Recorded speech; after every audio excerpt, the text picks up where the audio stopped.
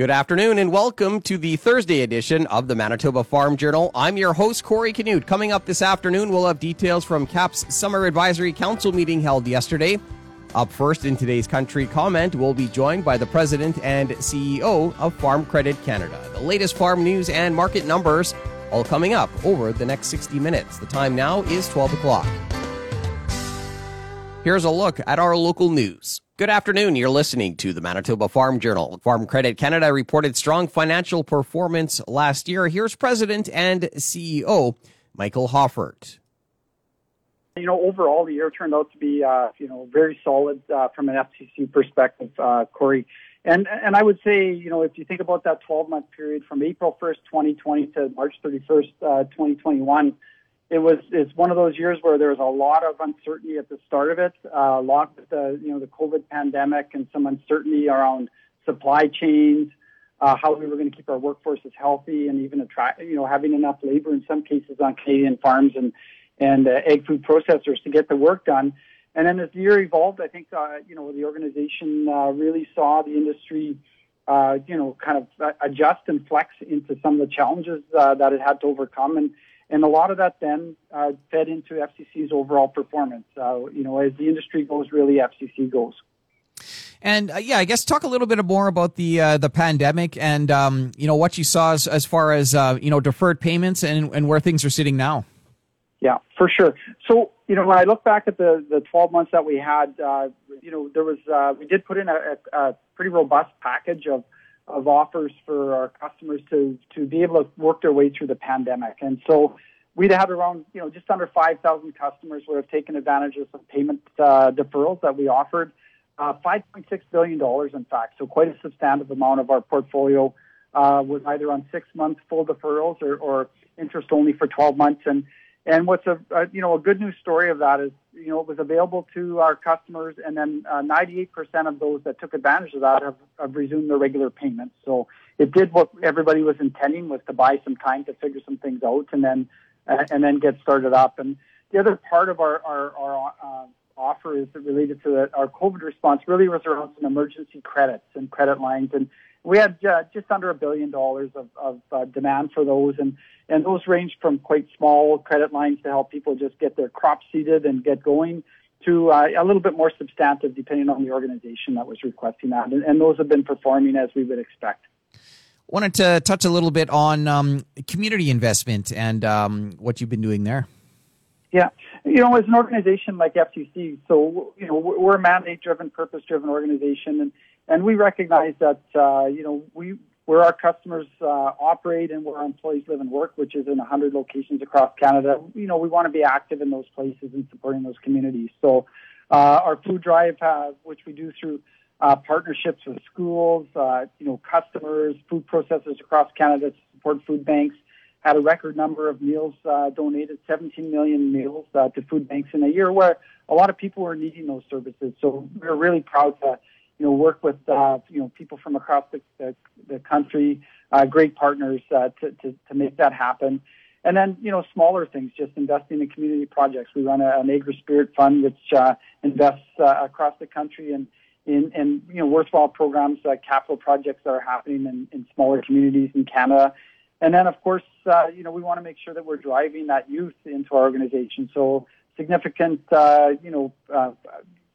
financial and also volunteer support for organizations like 4-H and Egg in the Classroom and others. There's a lot of good work being done out there, and we want to make sure that we can support it in any way possible.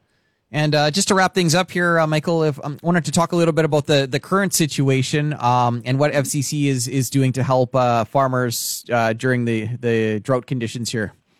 For sure. Thanks for giving me a chance to speak to that. So as an organization, we have been, watching what's happening, and particularly in Western Canada, but very much on all of the 4 Western provinces and in some locations in Ontario.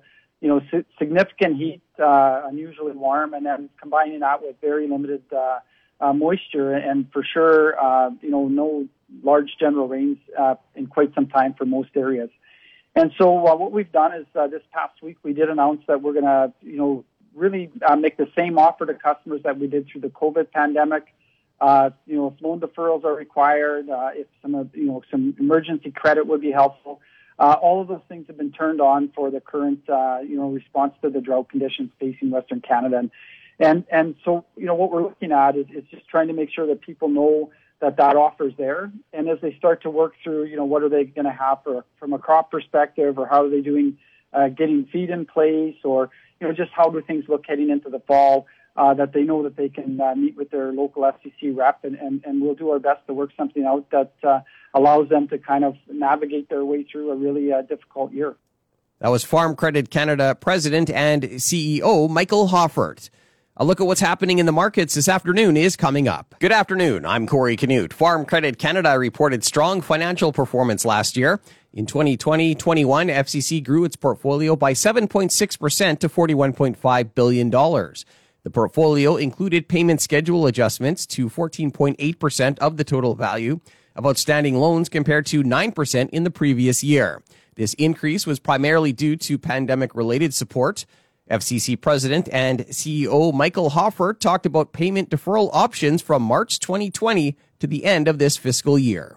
Just under 5,000 customers would have taken advantage of some payment deferrals that we offered.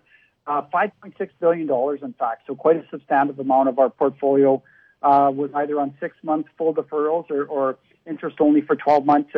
And what's a good news story of that is, it was available to our customers, and then 98% of those that took advantage of that have resumed their regular payments. So it did what everybody was intending, was to buy some time to figure some things out and then get started up. Over the same period, more than 1,800 customers were approved for COVID-19 FCC credit lines.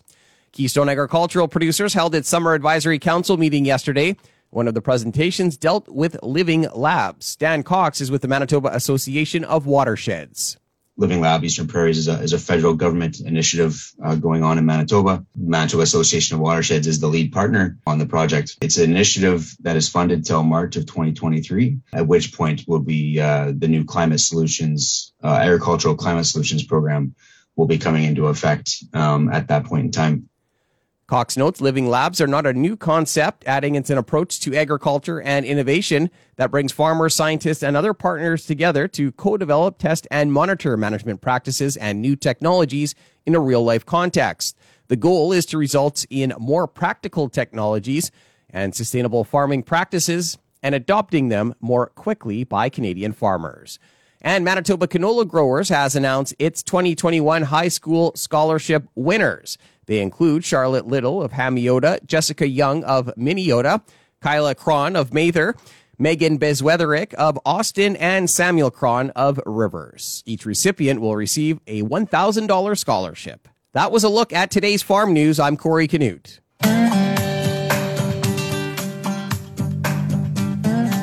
Good afternoon and welcome to the Prairie Ag Wire for Thursday, July 29th. I'm Corey Canute. Coming up today, Glenda Lee Allen Vossler chats with the president of the Saskatchewan Stock Growers Association. The Saskatchewan Stock Growers Association has submitted a drought survival proposal to the provincial and federal government. Glenda Lee Allen Vossler caught up to the group's president, Kelsey Elford, to talk about the proposal. The Saskatchewan Stock Growers Association is calling on the provincial and federal government for additional drought measures. What do you want to see? Well, we came out after the announcement last time, and they were great first steps when it came to changes on the FERWIP program. Great first steps on tax deferral. We'd like to see the tax deferral extended not from 1 year but up to 5, because this is not going to be a 1 year fix for a lot of producers. This is going to take a long time to recover from, and the tax implications, depending on what their operations are going to be. We don't want that to hinder them getting back into the livestock business. On the farm and ranch water infrastructure side, we commend the government on their $100,000 add on and the 70-30 cost share. One of the things that we need to look at for long-term drought solutions is deep wells, and deep wells aren't going to support solar systems, and deep wells need power. And getting the power to those sites is very expensive. And so one of our asks is that is included in the FERWIP program, so that in lots of areas, people have forage and grass, but they don't have water. And so we'd like to see a sustainable solution going forward for future generations. And that's one of the things that can make it cost effective and make that happen. We want to see agri recovery triggered. If there was anything that was ever going to trigger it, I don't see why this drought wouldn't come into play. And nobody wants another loan, but low interest or no interest loans, so that producers can manage if they do find some feed or if they have to sell some livestock and get back in a year or two, that there's money available to do that it isn't going to put such a financial burden on them that it makes it impossible to continue doing business. The other thing, when we're talking about the livestock tax deferral, that I'm hearing from producers is that not all areas are covered under this initial announcement. And the other concern is the fact that it only covers the breeding herd. And a lot of producers tell me they're going to have to cull and cull hard.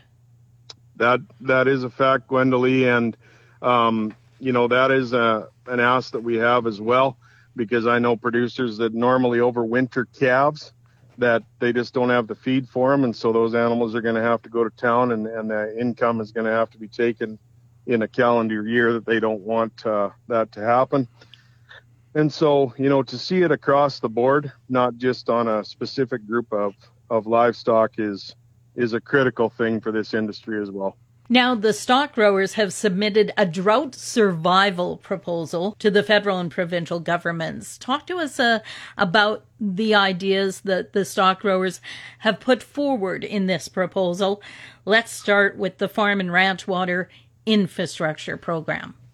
The Farm and Ranch Water Infrastructure Program, I've utilized it myself several times, developing dugouts and wells. But when it comes to a situation like this, we're looking at more expensive development. We're going to have to maybe go deeper for sustainable water into the future, more pipelines, an enhancement to that program to include power being brought to the well site, would be a huge benefit for producers, because the cost of bringing power in is sometimes almost as much as the project itself, as well as direct paying the contractor from the government, so that you don't have to put all the money out and tie up all your cash into paying for the project. If the contractor could just submit the bill to FERWIP and have it paid that way, it takes some financial pressure and accessing funds off the producer's back. Now, you also have some ideas around Saskatchewan Crop Insurance Corporation. We're glad with the first steps that they took to raise the limit from 7 to 14 and write off the crops. We need to see an immediate action on crop insurance to help livestock producers work with farmers to utilize those crops, and it needs to be timely. These crops are burning up at an incredible rate.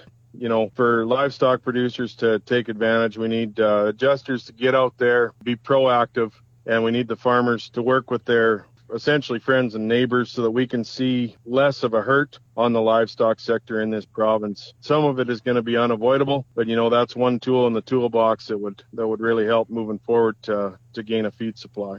You also had some suggestions around financial management and cash flow ideas for the government. When we talk about the financial options like interest-free loans or, low interest loans, and nobody wants another loan, Gwendolee, but sometimes that is an avenue that we can utilize. Be able to access the money that's in agri-stability at no, not to be penalized by tax, to access those dollars. There's some options that are being examined south of the border, and we'd like to see some of those ideas utilized up here to help producers get through one of the most trying times in the industry. Overall, final thoughts, key comments you would like to leave with producers today? when we look at this situation as a whole, talking to producers, talking to government, the clear message is there is no silver bullet clear solution. We're working hard with our membership. We're working hard with government, and the government is listening to find ways to grow this industry. This is going to be a setback for the cattle industry, and we're doing our very best to make tools available to help ride it out.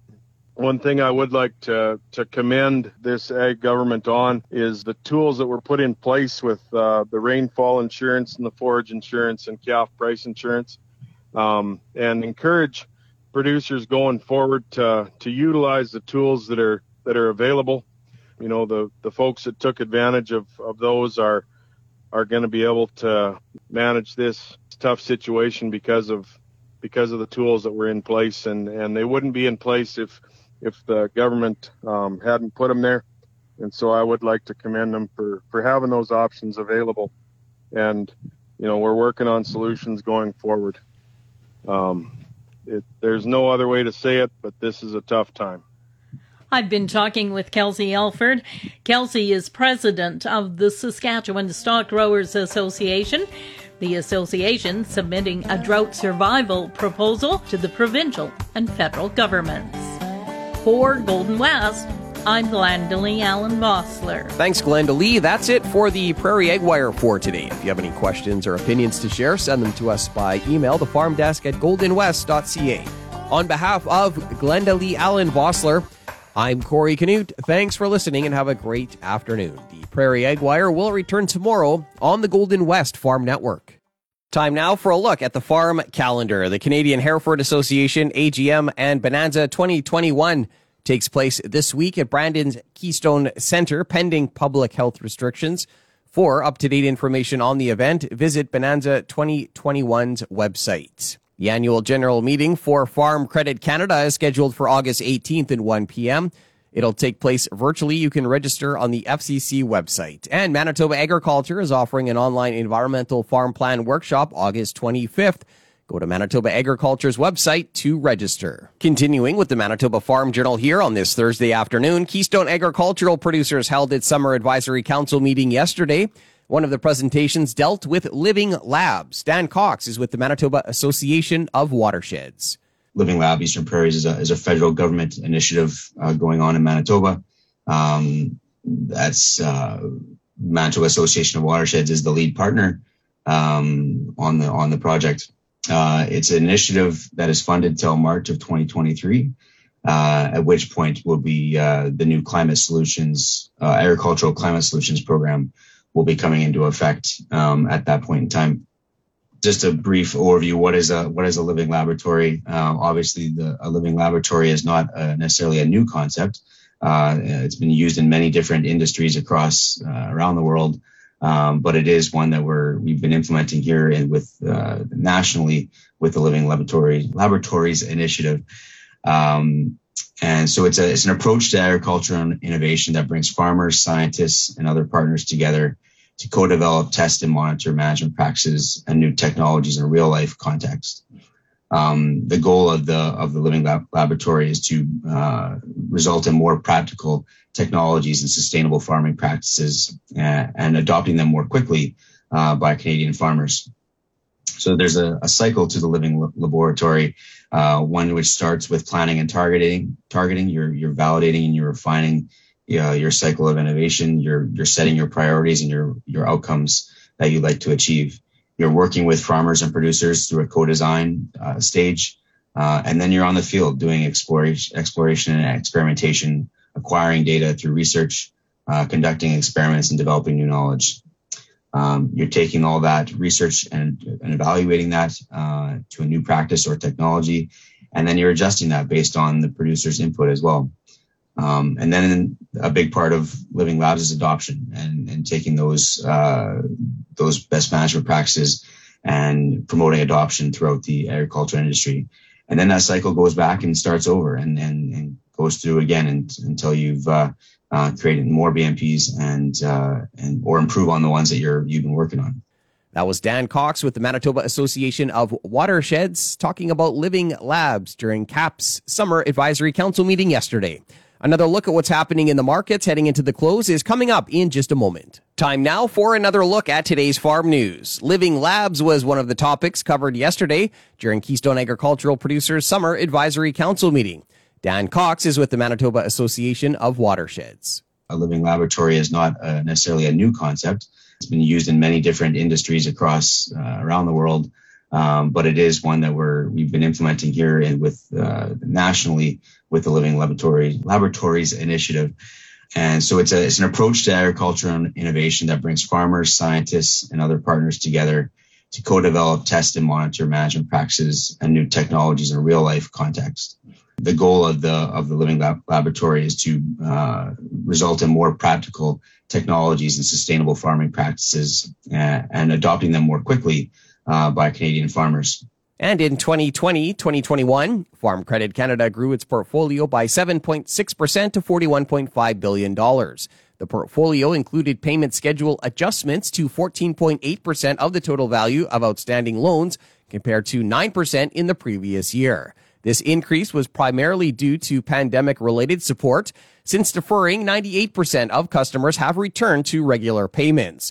FCC President and CEO Michael Hoffert. Our COVID response really was around some emergency credits and credit lines, and we had just under $1 billion of demand for those, and those ranged from quite small credit lines to help people just get their crops seeded and get going, to a little bit more substantive depending on the organization that was requesting that, and those have been performing as we would expect. From March 2020 to the end of this fiscal year, more than 4,900 customers used payment deferral options on loans totaling $5.6 billion. I'll be back after this to wrap up today's program. We've come to the end of another Manitoba Farm Journal. I'm your host, Corey Canute. If you have any questions or comments, you can reach us by email, thefarmdesk@goldenwest.ca. Today's closing numbers with more in-depth commentary on what's happening in the markets is coming up at 10 to 2 on the Markets Farm program. Thanks for listening and have a great afternoon. Hope you can join us back here tomorrow starting at 12 noon.